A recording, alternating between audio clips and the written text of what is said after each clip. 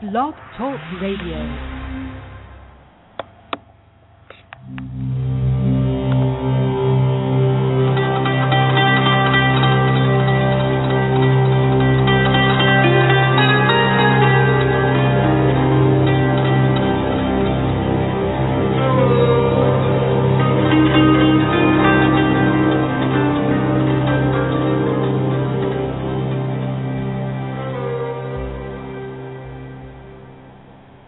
Welcome to the Zohar in 15 show. My name is David Fournier, Senior Instructor here at Restoring Grace.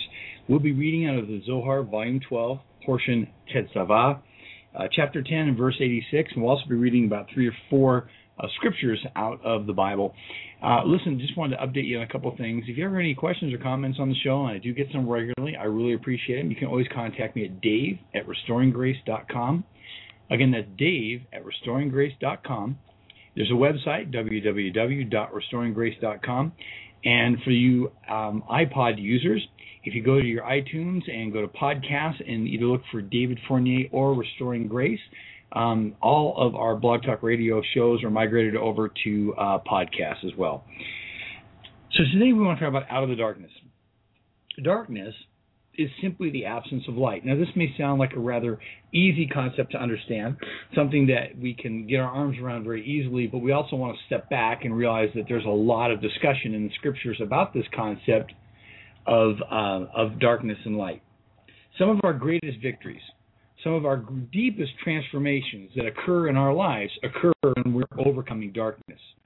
And it's strange to me that we work so very hard to pretend we didn't go through the process, that we've never had darkness in our life, that dark things or bad things don't happen to us, they happen to somebody else.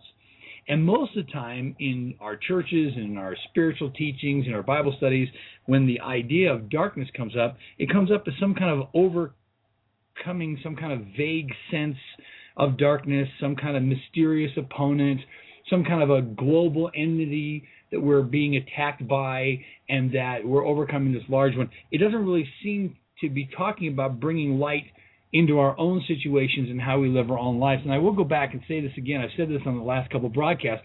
I think it's extremely significant that our Christian testimony goes back to about what God has done in our individual lives, not how unhappy we think He is with how everyone else is living their life. The concept of light and darkness, it runs through the entire scriptures, and I don't have as much time as I would like to go through them, but I wanted to consider a few examples of many possible, a couple that you would know really well, and some that we'll kind of tear up for the first time. Let's read in Genesis 1 through 4. In the beginning, God created the heavens and the earth was formless and void, and darkness was over the surface of the deep, and the Spirit of God was moving over the surface of the waters. Then God said, "Let there be light," and there was light. And God saw that the light was good. And God separated the light from the darkness. So in the very beginning, and the very first time that we're introduced to light and darkness comes up within the very first 3 verses of the canon of Scripture. Darkness is present first, or formed first, and what it's the result of is voidness and no form. It's the result of things that are not organized, not put into their place. Now light becomes the separation between itself and darkness. Light becomes a separation between itself and darkness, and this is a very key concept because we need to understand that when there's darkness, there's no light, and when there's light, there's no darkness. I want you to think about this for a minute. As you're walking into a dark room and you turn on the light, what happens to the darkness? It doesn't leave. It doesn't go anywhere. It's overwhelmed or overcome by the light. It disappears, and light is now present. And probably the most interesting part of this is that God never says the darkness is good, but He does say that He sees the light that He's created, and the light is good. Let's move forward now to Isaiah chapter 9. Isaiah chapter 9 and verse 2. Here's some very popular text for us to look at. Isaiah chapter 9. Verse 2, we're in a chapter that is talking about the birth and the reign of the Prince of Peace. For many people, this relates directly to a prophecy of Messiah or the prophecy of Jesus. So in Isaiah chapter 9, verse 2, we read, I'm in Ecclesiastes. That's why that didn't work out real well. Hang on, guys. Let me get to the right verse and make a lot more book. It'll make a lot more sense. Here we go. Let me go ahead and start in verse number 1.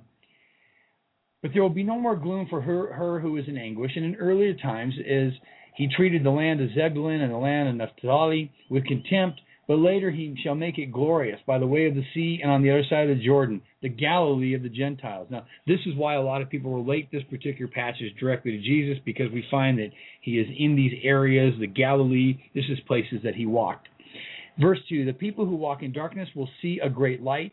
Those who live in a dark land, the light will be shining on them. The birth and the reign of this Prince of Peace, however you see him, begins with an illumination of light. People who are living in darkness will see this light. And the start of any transformation, please think of this, please write this down, please remember that I said this. The start of any transformation that occurs in our life spiritually occurs by light in our life. It's not by a conversion experience. It's not by saying a prayer. It is connecting directly to the light of the Creator, connecting directly to God, and allowing His light to shine in the areas. Now remember, Jesus himself says, we won't go to have a lot of time for this verse, but Jesus says men prefer darkness rather than light because their deeds are evil. There are corners of our soul, there are places in our life that we don't want people to know what we think or how we behave. And those are areas that we intentionally keep dark. Well, that area will never possess light because we're restricting the light from getting to that part. We're letting our ego make that decision. Maybe a little bit more on that later. If we flip forward now to the New Testament documents, we get to the book of Luke. And we're looking at Luke chapter 1. By the way, the longest chapter in the Old Testament scriptures is Luke chapter 1. Luke chapter 2 is no small one either. But in Luke chapter 1, verse 17, Zacharias is making a prophecy about the Messiah, and he says this.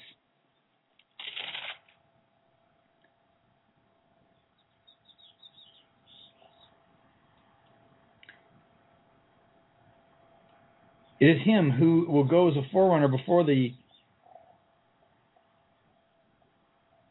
You know what? We're going to scratch that one. I got that one wrong. Hang on a second. Here it is.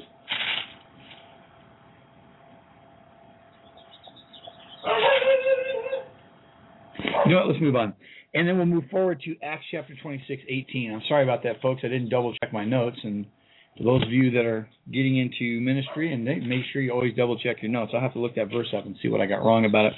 And Acts chapter 26, verse number 18. Here's a powerful conversation that's occurring. Paul, the Apostle Paul, is defending himself before King Agrippa.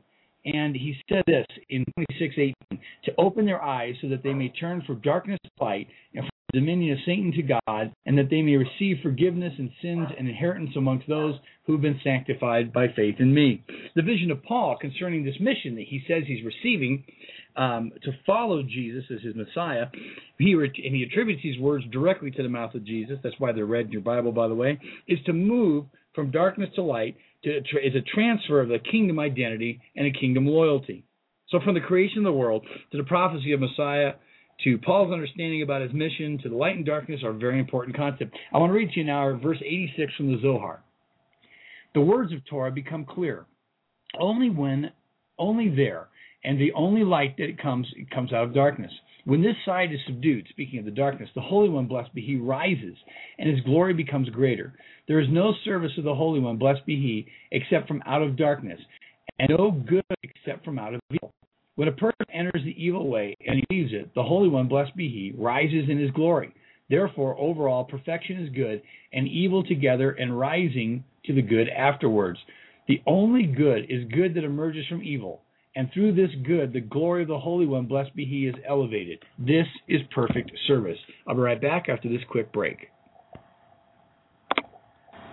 Looking for something different at your next retreat, Bible study, or weekend seminar? Restoring Grace could be the answer for you. My name is David Fournier, Senior Instructor here at Restoring Grace, and we gladly support, encourage, and minister in many churches across the country. You can reach me at dave@restoringgrace.com. Again, that's dave@restoringgrace.com, or you can call 719-233-6265, 719-233-6265 for your next upcoming event.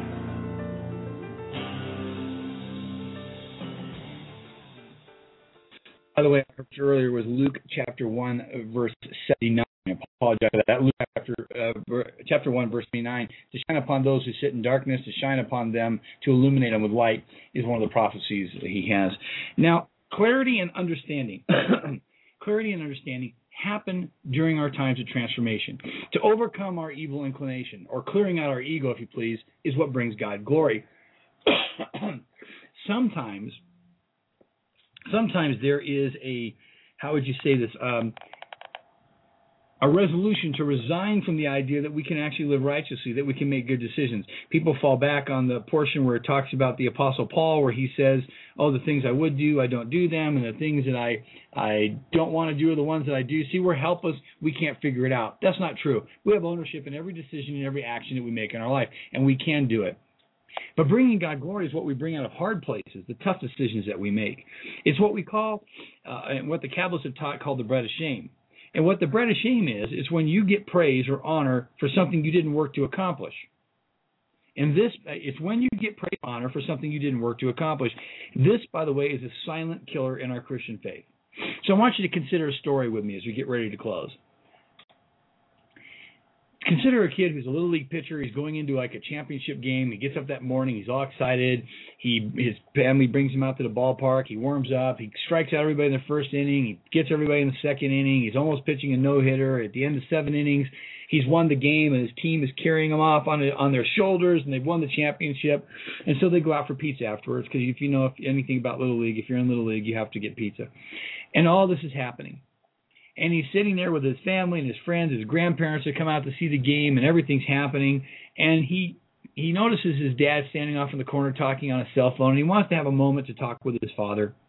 And so what he does is he goes over to his dad, and he starts listening to his dad on the phone, talking to his phone call, and his dad is talking to his brother. And his dad is telling his brother, he says, oh, everything went great. I paid off the coach. I had it, to have his guys lose the game. I had the grandpa bring extra people from work to fill the stands. It was worked out really great, and he doesn't know anything about it, and this is how it all worked out. What's the best possible outcome for this boy? To find out that everything that had been happening, everything he'd been working for, it turned out to be a total sham. That he hadn't actually worked for it. He actually hasn't won anything. Well, the best possible outcome is he didn't find out in the first place, and again, that's darkness to him. Your true service to God is not marching against our enemies, going to the polls to vote against things we think the Bible stands against, even though they do, even at times they will. True service to God, according to verse 86, is transforming the darkness in our own lives and turning it towards light. Because when we transform, when we do the hard work that it takes, we create stories of guidance and encouragement that other people can follow. We often forget where we started on our spiritual journeys, which is odd, because most people are only a step or two away from their original starting place. We pretend that we were never in darkness in the first place. And that's a problem, because guiding somebody out of the darkness into the light, it needs to be a guide from somebody who's actually been there and actually done it. Service, true service, perfected service to the Holy One comes through our acts of transformation. We focus so much on our acts that we do to please God. God's focus is what we came through. I want you to think about this. But do you realize that many of the things we do in church we could pay somebody to go do? But when you go through it, it changes you. When we see our darkness as we see our darkness as our biggest drawback and our biggest hindrance, but in truth it provides us with our greatest opportunities to transform. Overall perfection is good and evil working together, with good rising afterwards. The only good, the verse said, that is good, is what transforms evil out. God has many things that bring him glory out of their reactive nature. The sounds of nature, the thrill of nature, the different things that we see occurring in nature, all those things happen. He has these giant orchestra of praise that's happening out of their reactive nature. But the glory that elevates God, listen now, the glory that elevates God is what comes out of our proactive actions and our behavior. Because genuine spiritual connection breeds and causes genuine spiritual growth. Are the things you do for God things that you could pay somebody else to do? Or are you doing the hard work it takes to transform? My name is David Fournier, Senior Instructor. Thank you so much for joining me here on the Zohar in 15.